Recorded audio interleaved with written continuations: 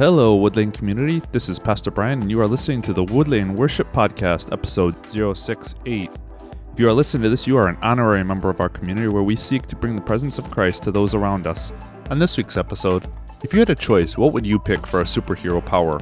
There's all kinds of options and all kinds of reasons for choosing as we might. What if we had a superpower within us that we hadn't considered? What would you do with it? That's basically what Jesus tells his disciples before he leaves them after Easter. What difference can that make in your life? Consider that idea as we dive into Pentecost Sunday. Check it out. Have you ever had dreams of being a superhero someday?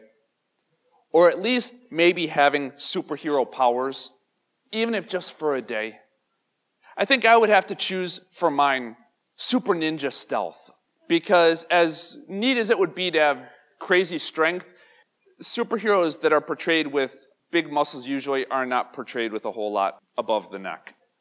Unfortunately, I'm not a movie director, so I can't change much of that. But as cool as it would be to have super strength, or to be able to leap over tall buildings, or do this and a spider web comes out of my arm, cool isn't the reason superheroes are given the powers that they have. I know I'm claiming Hollywood for reality, so bear with me just a little bit. But they have those powers for the sake of helping people, rescuing, defeating the bad guys, saving the world. What if I said, if you have Jesus in your life, then you have a superhero-ness in you? Would you call the Joker and say, I got a guy that's nuttier than you? Come pick him up at 5694 Woodlane? Or would you think for just a second, what would that do to a mission that is bigger than myself? Let's pray together.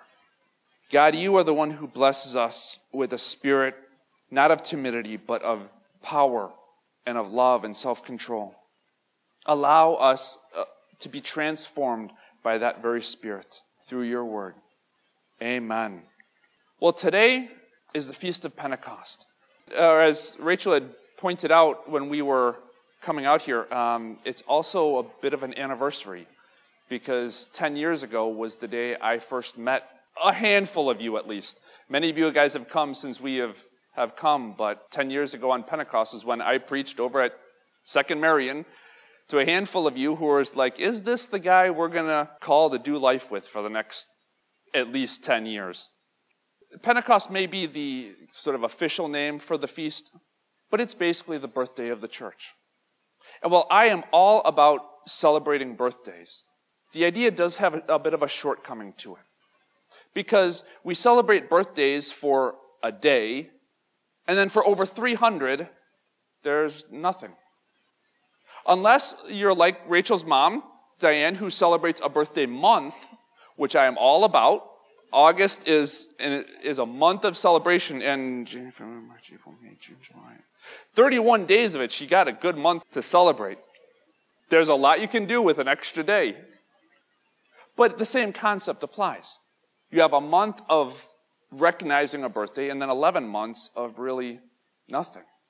But when we look at the agent behind that birth, the don't pay any attention to the man behind the curtain agent, it becomes not a one and done. Celebrate the birthday of the church and go on living life for the next 360 some odd days. But it becomes day in and day out, 24/7, 365 of superhero power. And we see it in the very story we're going to check out today. And we're going to kind of have a bit of a survey of Scripture, but we're going to start out with a story. And I know it's one you're familiar with. In the 6th month, the angel Gabriel was sent by God to a town in Galilee called Nazareth, to a virgin engaged to a man whose name was Joseph, of the house of David. The virgin's name was Mary. And Gabriel came to her and said, "Greetings, favored one, the Lord is with you." But she was much perplexed by his words and pondered what sort of greeting this might be. The angel said to her, "Do not be afraid, Mary, for you have found favor with God. And now you will conceive in your womb and bear a son, and you will name him Jesus. He will be great, and he will be called the Son of the Most High, and the Lord God will give him the throne of his ancestor David. He will reign over the house of Jacob forever, and of his kingdom there will be no end. Mary said to the angel, "How can this be, since I'm a virgin?" The angel said to her, "The Holy Spirit will come upon you, and the power of the Most High will overshadow you. Therefore the child to be born will be holy, and he will be called Son of God. And now your relative Elizabeth, in her old age, has also conceived a son. And this is the 6th month of her who was said to be barren. For nothing will be impossible with God." And then Mary said, "Here am I, the servant of the Lord. Let it be with me according to your word." And then the angel departed from her. This is the word of our Lord. Thanks be to God. Now, over the last 10 years, I know some of you have gotten to know me at least a little bit, enough to know that I have been waiting 6 months for it to be 80 degrees outside. It is June. And you are probably scratching your head saying, why are you going back to the Christmas story in June? It's not even Christmas in July yet. If you're scratching your head wondering that, perfect. Because there is a reason for it. Like the idea of bringing up the Christmas story in June, when it's 80 degrees out, one of the things we learn about this Holy Spirit that we don't often go after studying is that the Holy Spirit is one that makes us go, what? Makes us scratch our heads, makes us maybe even step back from studying the Holy Spirit, from looking at the Holy Spirit as much as we do God the Father or Jesus, rightly or wrongly. Because looking at the Holy Spirit can be a bit squirrely. It can feel like catching water with your hand. You know there's something there, but you also know just how much it is that you're missing. You can't get it all. So sometimes we end up shying away. Sometimes we end up thinking, I don't understand. So how is this going to be? And it happens in this very story that we are reading, that Mary, who is this faithful follower, as best we know, when she is approached by Gabriel, is left with her head scratching. Why? How? How can this be? And beyond just the physical miracle of virgin conception, Mary is probably scratching her head about the life and death situation that she is being called into. Because even more so back then than even a couple decades ago, to be pregnant when you're not married, Joseph easily could have divorced her. Had every right to in that culture. And to be a divorced woman, especially probably in her teenage years with a child, she'd be outcast. She might as well pack it in. She's done. She didn't need another birthday to celebrate. Why? If you look at the idea of a mission that is bigger than you and think at the same time, God, you're crazy, you've got good company. Because Mary probably would have been one of them. And it plays out in this next idea that we see really across a lot of different stories, that one of the Holy Spirit's jobs is anointing. It's the main way we see the Holy Spirit work in the Old Testament. And one of the neat things about the Old Testament is that there are so many stories, and there are so many people that we can try to relate to and try to see how their story is a part of our story, or vice versa, however you want to think of it. And one of them, despite what we may think, one of those guys we can hopefully relate to is Moses, who was probably headliner Christian superheroes of the Old Testament. How do we say we can relate to him? Because he is one who went before the leader of Egypt, said, let my people go, split the Red Sea, led over 1 million people. So where is the part that we can relate to in this? Go before Exodus 3 when Moses got called into all that. He was a shepherd. He was a lowly guy in the fields, watching the sheep of his father-in-law Jethro. There's this whole conversation between Moses and God in Exodus 3 where God is calling Moses saying, I've heard my people cry. I'm sending you to go before Pharaoh. And Moses lays out this trial attorney argument, every reason he can think of God, I'm not your man. I'm I can't speak well? What if the people don't believe me? What if the people shun me? All these reasons that Moses gives, but why I should not be the one. And God rebuts every one of them. And eventually in Exodus 4, Moses gets honest. God, can you just send somebody else? I got no more arguments. I got no more logic. Just send somebody else. You ever felt like Moses? Like you wanted to say, God, just send somebody else. Maybe because you don't feel qualified for whatever it is that you're being called to. Maybe because you just don't want to. I've experienced both of them. I was telling somebody the other day about what life was like pre-seminary for me, as I was starting to get the sense that I was called to more than just volunteer, figure it out as I go ministry, but I hadn't yet registered for seminary. And I thought, and I tried to explore every possible way to get qualified except to go to seminary. Going to seminary was my go to Pharaoh and tell him, let my people go moment. I wanted anything but, almost to the point of, God, just send somebody else. Now, am I going to claim that having made it through that I'm some Christian superhero? Absolutely not. And yes, you're allowed to agree with that. But about 10 years in, God still has me standing. Moses was not a Christian superhero because of things that he did on his own. It was God's Spirit working through him that allowed him to be able to do those things, that gave him the power to have the courage to stand before Pharaoh, who could have, just with a hand signal, probably had his head lopped off, who gave him the power to walk up to the Red Sea with 1 million people behind him and a whole, world power army behind them. And it's that Holy Spirit that makes Moses say to these 1 million people, watch this, and parts that sea, walks across it, and then uses it to drown the army that's behind them. It was that Spirit that gave him the power. It's that Spirit that gave everybody that God's Spirit has anointed that power.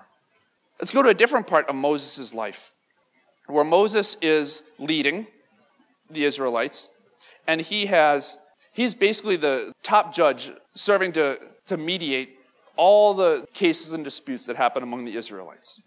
And this being a big group of people, measured probably in the millions, he is up from sunrise to sunset, hearing every kind of case. And his father-in-law comes into the room, Jethro, and he says, hey, Moses, you're doing this all wrong. You cannot do this by yourself this way. Here's what you got to do. Pick 70 leaders amongst the Israelites and let them handle some of the less life and death cases, so that the really, really difficult or important ones come up to you and you can take care of them. And so Moses chooses his people, and among them are these two guys named Eldad and Medad. Anybody ever heard of them? Okay, other than Jerry, until I had read it, I hadn't thought of them either. Maybe I should save those names for next week and talk about Eldad and Medad on Father's Day, but yes, that's a dad joke. These are two guys that are probably less Christian superhero than Moses, even in his before Exodus 3 days. And they are among the 70 people that Moses calls. And after Moses calls them, God takes the Spirit that he's given to Moses and distributes it among the 70 leaders. I will come down and talk with you there. I will take some of the Spirit that is on you, Moses, and put it on them, the 70 leaders. And they shall bear the burden of the people along with you, so that you do not bear it all by yourself. So that you are not answering the she breathed on me cases. Leave that for Eldad. He looked at me funny. Medad can handle that. My point is, there was so much Spirit power that was given to Moses that God didn't anoint and give separate Spirit power to each of those 70 leaders. He took what was with Moses and broke it up and gave it to these 70 people. And we know of two of them at least, Eldad and Medad, who with whatever portion they were given, were still able to prophesy and do Christian superhero stuff with just even a 70th of what Moses was given. See, this Holy Spirit empowers. We'll jump into the New Testament here in the last words that Jesus gives to his friends that are still with him after the resurrection. In Acts 1:8, Jesus is saying this to the 11 that are left. But you will receive power when the Holy Spirit has come upon you. And you will be my witnesses in Jerusalem and Judea and Samaria and to the ends of the earth. In John 14, Jesus is telling those same disciples, you think what I'm doing is great? You're going to do stuff even greater through the power that my Father is going to send to you. Paul brings this idea down to earth a little bit across multiple of his writings when he talks about the spiritual gifts, the Christian superpowers, if you will, in his writings. Superpowers that are given for building up God's church. Now, as a side note, building up God's church. Not our church, not Woodlane's church, not Newark's church, not Wayne County's church, God's church.